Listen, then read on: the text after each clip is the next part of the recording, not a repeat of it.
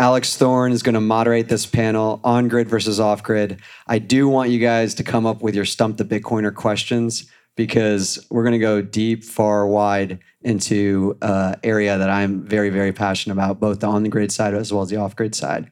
So give these guys a round of applause.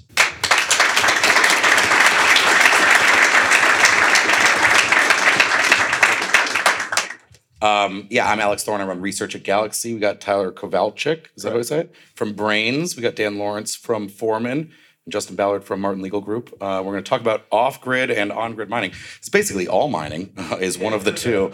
My thought here was maybe we would discuss each and some pros and cons and differences. There are obviously many.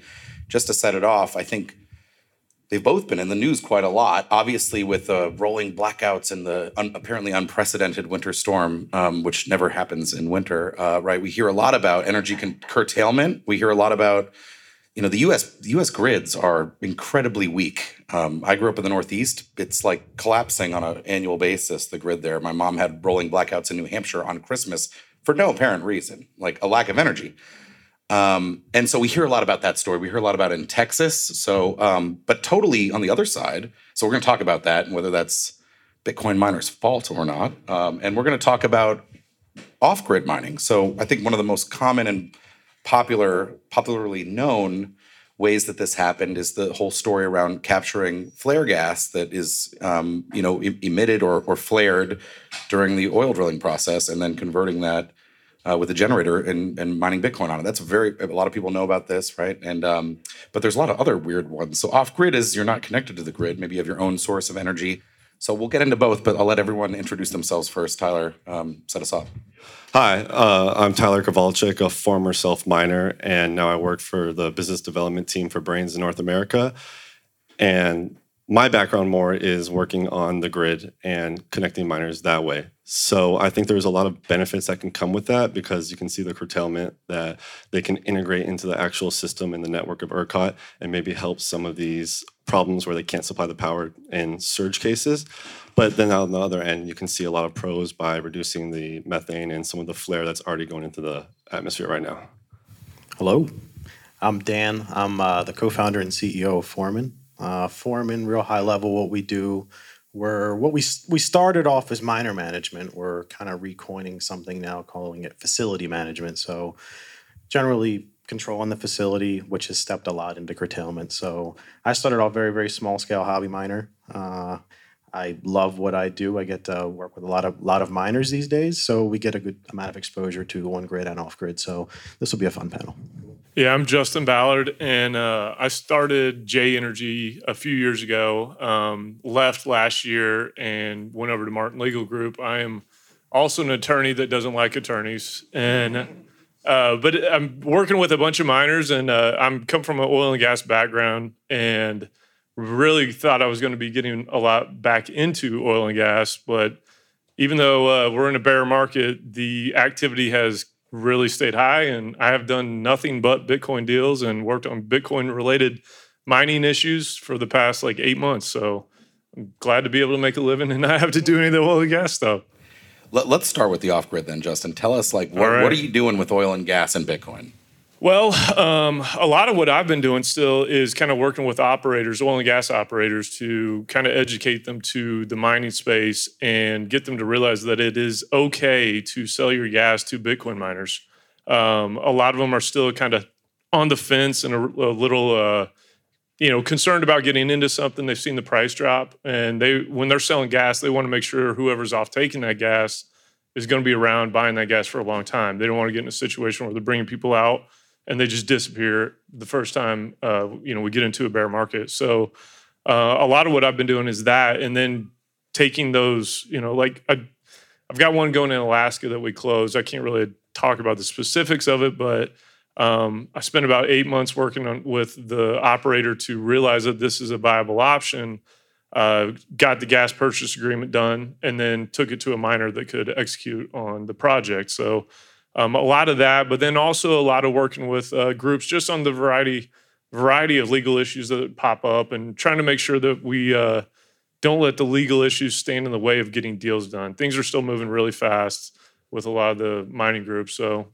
that's what I've been doing a lot of. And they're selling gas to a miner, or are they themselves mining on site? Or there's none of them have committed to mining on site themselves, but they all have retained an option to participate at a later date with the miners. And I think that's a big important part of this, is keeping them involved, at least keeping that an option for them to come in at a later date. So they've got gas. They have no other buyer. Is there, because there's no pipe? There's no. Yeah. So like, I mean, you got flare gas, and that is what everybody kind of thinks about when you think about Bitcoin mining and oil and gas companies. But there's a lot of different opportunities in there. You got stranded assets, which isn't necessarily flare, which is a lot like what we're doing in Alaska. It's a stranded asset as opposed to something that was being flared every day. There's also opportunities that are technically on grid with oil and gas companies. There's so many of them that have midstream facilities that they've built out privately owned substations that have 20 to 30 megawatts of capacity, but they're only using 4 or 5 of those. So there's a lot of opportunities within the oil and gas companies' portfolios to get into mining. It's fascinating, Dan. So we're just going backwards down here. Where does this fit in your business? Like, what range of the Bitcoin grid, mining grid locale, right, on off, are you seeing a lot of? Yeah, I think we see a lot of interest on both on grid and off grid. So the on grid side, we provide facility management software, and a lot of that has my day to day. It used to just be talking about how do I reboot miners remotely? How do we do a pool change? How do I know when something's online, offline? Now I don't think I can go probably 10 minutes without saying the word curtailment. So rewind a year, I didn't even know what that meant. Now curtailment is probably my most common word now. Well, what is curtailment? Explain that to the audience. So there might be a demand or something like that on the grid. Maybe there's a stress. Maybe some generation went offline, or maybe it's more economic related. Maybe the price of electricity in a certain area went high. So now you might be financially motivated, or maybe the grid is exercising you as kind of an insurance policy for them to say it's time to turn off. So you're ramping down your consumption to either benefit yourself or to benefit the grid, so to kind of give more capacity back to the grid, so consumers then have access. That's interesting. So it used to, especially if you're off grid, right? The remote management is what, like, first of all, what are they using for internet? Like a cell phone to run the thing? Some are LTE, yeah. Some are over cell phones. We're seeing Starlink getting to be popular. We just met with somebody that was using satellite, so good luck to them. But some of them also just have straight, broadband right to the and so like the functions that you were sending, that your software can do is, like you said, manage the efficiency, the power, restart them, blah blah blah. But you're saying, when you say curtailment, have you built in features that, like, they can plug into energy prices, or some, like, the grid has an API that tells them now's the time to, and then it automatically turns them down and ramps them up, or is that? Yeah, so we do a good amount of automation in this space. We integrate with curtailment service providers, or CSPs. So if a customer might be participating in demand response, the CSP would send a dispatch to them. We can receive the dispatch and curtail the load.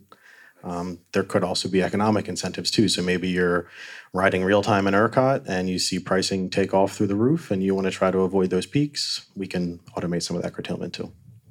Tyler, you were an on-grid guy. Yeah. That's very different from, mining on your, family's hydro plant, or a standalone oil rig that you have, right? How have you looked at it? Yeah, I wasn't really lucky enough to have any in my backyard growing up, so I had to find power alternatively. Now, it does create a sense of centralization, because now to mine on your own, it's almost impossible to be a smaller, large, or medium miner to get power on the grid, because during the bull market, a lot of these companies kind of burnt that relationship. Luckily enough, I was able to get in and get one of these smaller contracts.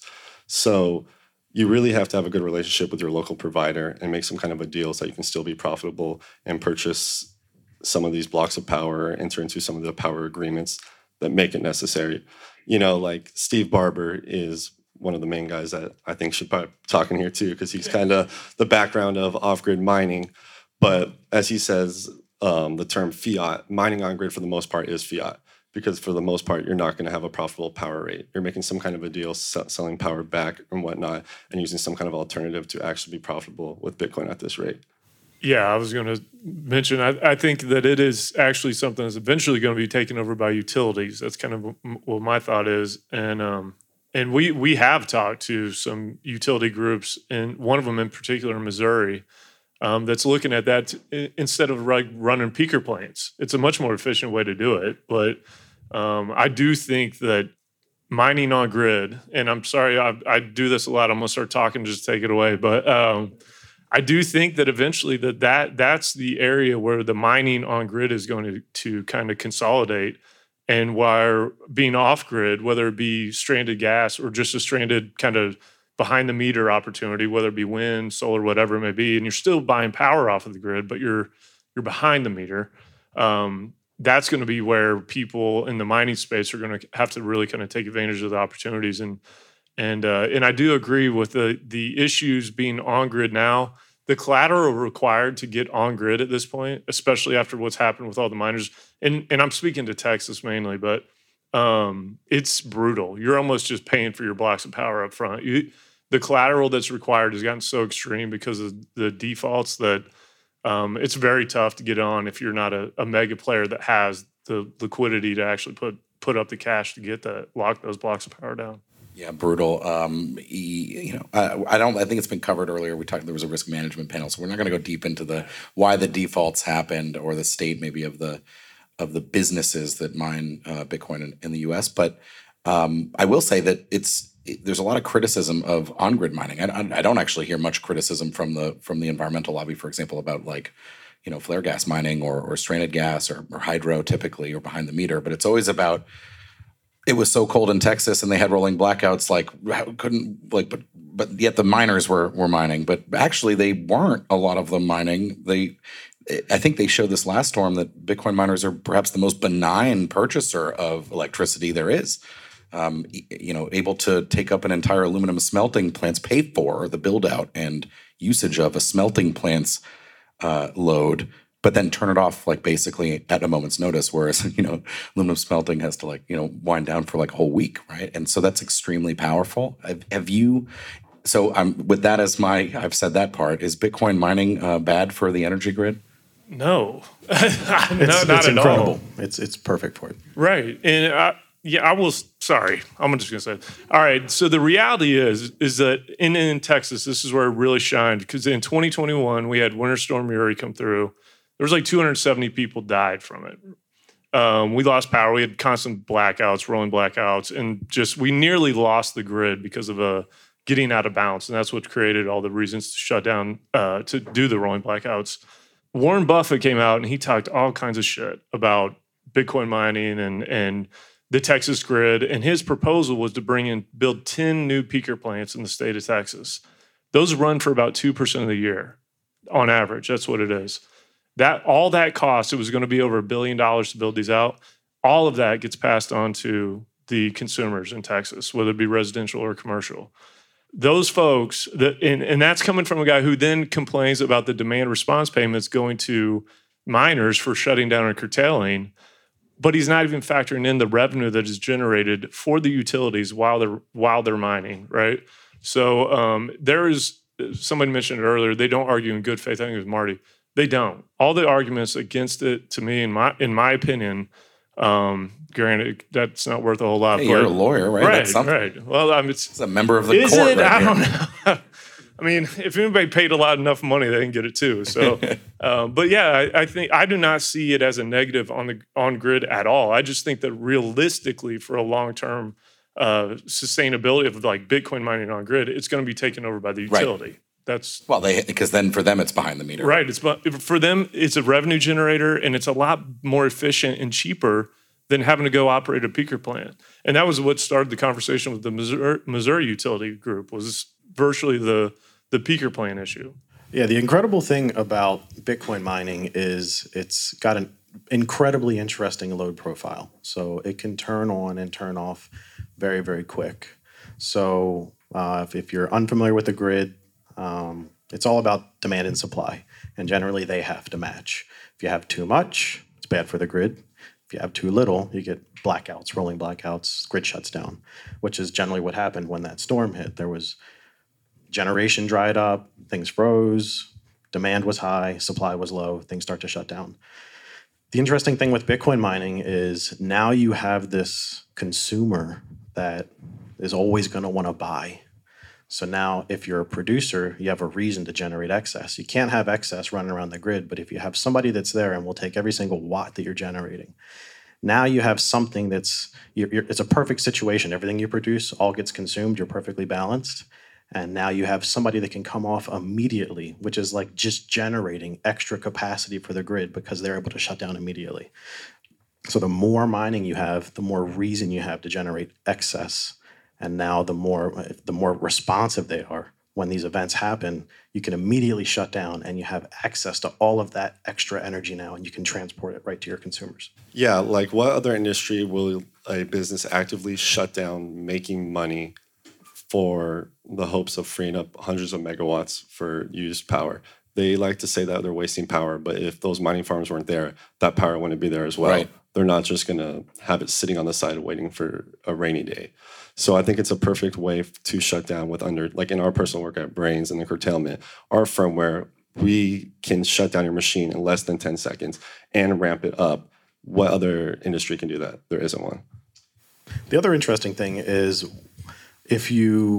we're talking mostly about kind of demand response and everything right now. So there's a stress on the grid, time to turn off.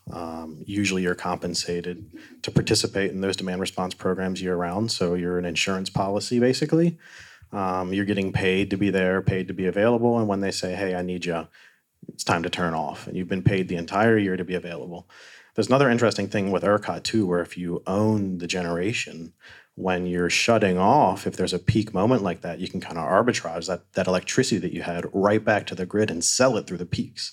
So ERCOT's incredible. If you own generation, there's a huge arbitrage opportunity. So this is if you, let's say you have a hosting site, a data center, but you also have power generation there that's also connected to the grid. So then you can sell the energy that you're not using back to the grid, not just get paid to or incentivized to curtail, but also even if you have a block of power, you can sell that back to the grid. Yeah. Yeah, if you're sitting behind the meter at maybe a renewable or solar, wind, anything, and you're sitting there behind the meter consuming, and then if you have the opportunity, maybe real-time LMPs clear high, and then you want to go ahead and turn off and sell all that excess generation right back to the grid and generate that real-time revenue.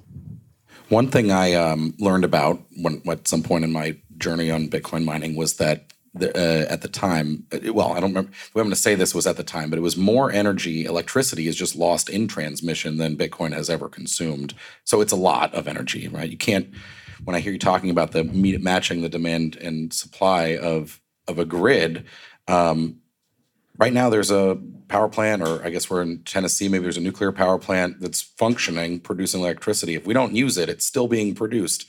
And if we need, there's no battery to put it into, right? So it's the constant flow of alternating current, right? And so that's one reason why I know off-grid's become really popular. If there are these sites that have, there's a lot of stuff in upstate New York where the old Rust Belt has a ton of electrical capacity from the factories, but they're too far from the city centers that need the energy. So instead, you're looking for something else to do, and then that's been a very profitable and useful place to mine Bitcoin, or theoretically anything else. Like, put a data center there, except there's very few people that live there that need, to connect to that data center. So Bitcoin mining is perfect. It's not even just old stuff either. It's new projects coming on. Like again, Texas. Sorry to keep going back to that. I know the real UT is here. So right, yeah. But the new infrastructure they're putting in, the new power generation, there's not enough transmission lines. So that's a big issue as well. So even though they're allocating all this capital and the infrastructure bill that was passed last year, it's creating a lot of dollars, but there's not enough transmission lines to go through either. And the amount of time it'll take to get that through, it's almost like there's no point in even building out the power generation. That's where Bitcoin mining steps in and can fill that gap. And it's behind the meter for the most part, but it's a way to create a buyer for new projects that you normally would not build because you're not going to generate any revenue from it. So in that regard, that's another area where I think there's a lot of hypocrisy from the political world when it comes to, the amount of power being used by the network, is that this is a way to drive new innovation in renewable projects and build them out. I'm not a big renewable guy. I'm an oil and gas guy at heart, but I'm not opposed to. I'm a free market dude too. So And if you can build energy generation somewhere, but the transmission lines aren't there to bring it back to other buyers, it's a great point. I mean, but a buyer can come to you. Yes, then maybe you'll build out the project, and then as the transmission gets built, then it ends up helping a bunch of other people as well. Bring jobs. There's a whole litany of reasons why it should be good. The whole thing about people arguing about this is crazy to me. Sorry. Yeah.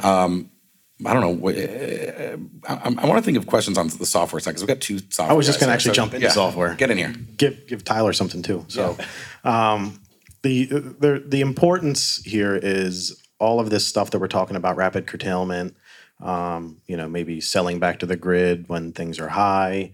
A lot of that needs to be enabled through software. We do automated curtailment today. We're working on some cool stuff with Sanga and CSD. So there's a lot of the arbitrage opportunities we're talking about and everything. That's all software based. You need to be able to turn on and off when it's economically, there's an incentive to do it. And the machines need to be able to perform really, really well.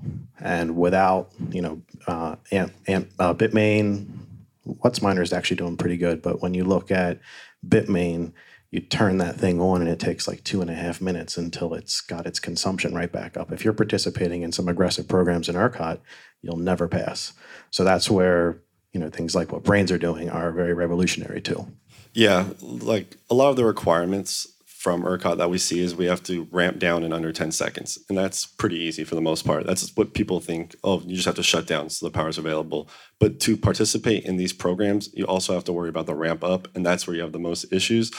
And when you're on stock, like you said, Bitmain, it's trash. So that's just their firmware. It takes a long time to boot up? Yeah, I mean, it's some trash version of CG Miner with no real innovation. Right, that they forked like 8 years ago. Yeah, exactly. But we built our own operating system and it's a lot more efficient. And so now we are able to ramp it all up to full power consumption in that 10-second range. And you guys, by the way, I know this was mentioned on the other panel briefly too, but your Brains OS has the self proxy for SV2 already in there, Stratum V2, some part of the implementation. Yeah, we have our own implementation of SV2. And then let's talk about the proxy as well, because that's where most of my relation to off-grid mining is, because a lot of these mines are out in stranded wells in the middle of nowhere where, like you said, there's satellite or Starlink, not the best connection, but good enough. Well, we can set up our proxies for some of these miners and reduce their data usage by 40%. So from our end, that's how we interact mostly with these off-grid miners. That's fascinating, the data efficiency required, because, I guess LTE if it exists, but if not, then you are stuck with satellite, which is Starlink 2 is a satellite, right? You're stuck with that. So that efficiency is essential.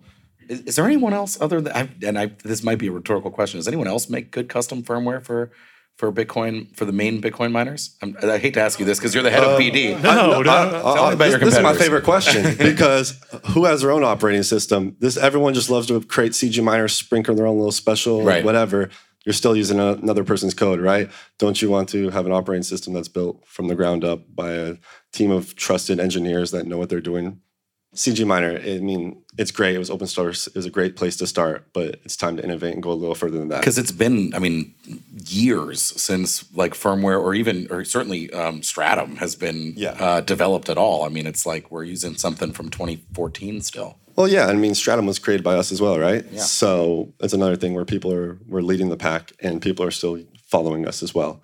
So, to answer your question, no, there is no other firmware that's better in my opinion. All right, so let's get back to a little bit to the grid. I think we have a few more minutes, right? I guess let's say Justin's prediction about everything will be behind the meter at the utility companies, I think very interesting. What other predictions do you have? If we had to look forward, let's pick a random number, 5 years, on grid or off grid. We're going to get a major oil and gas producer with containers on a shipping rig, on an oil rig? I do think so. Yeah, I do think you're going to see that. And it may not be in the U.S. necessarily, but there's going to be groups going that way. And there's groups doing it already. They're so concerned about the optics. They already deal with a lot of stuff from the ESG front, and they don't want to get wrapped up in an additional black eye in the investment world. So a lot of them are very cautious about that. But I think that inevitably we're going to see in the next 4 to 5 years, we're going to see some major players come out with some large scale mining operations that they use as a hedge against, commodity pricing on the natural gas side. Yeah, I think I'd probably agree. I think moving forward, it will probably be you'll see a lot more behind the meter. People owning generation will be, if they're producing a bunch, they're going to try to consume it right there and mine as much as they can. So yeah, definitely bullish on behind the meter. Tyler? I think so as well, because if you're not behind the meter, you only have as good as power and price as the people you trust or have agreements with. So if 5 years someone else comes in and decides they want to do a sweeping change and be very ESG friendly and tax you or change whatever kind of deal you thought you had, then you can no longer mine at a profitable rate. One other thing too to add to that about the off grid, and I'm gonna give a plug to one of my other clients, but like Giga Energy, they own all you can vertically integrate a lot easier behind the meter, or off grid, however you want to look at it. And owning a hard asset like a generator, you're able to finance off that a lot easier. It holds its value a lot easier. Banks will finance for it. It can be used for something else completely later. Right. So it's like that's a big deal, especially in the world we live in right now. It gives you a lot more flexibility to you can pack up and move. You got access to more capital because you have collateral that is worth something. So very cool. All right, well, let's wrap it there. We're going to take questions in a second. Justin, Dan, Tyler, thank you so much.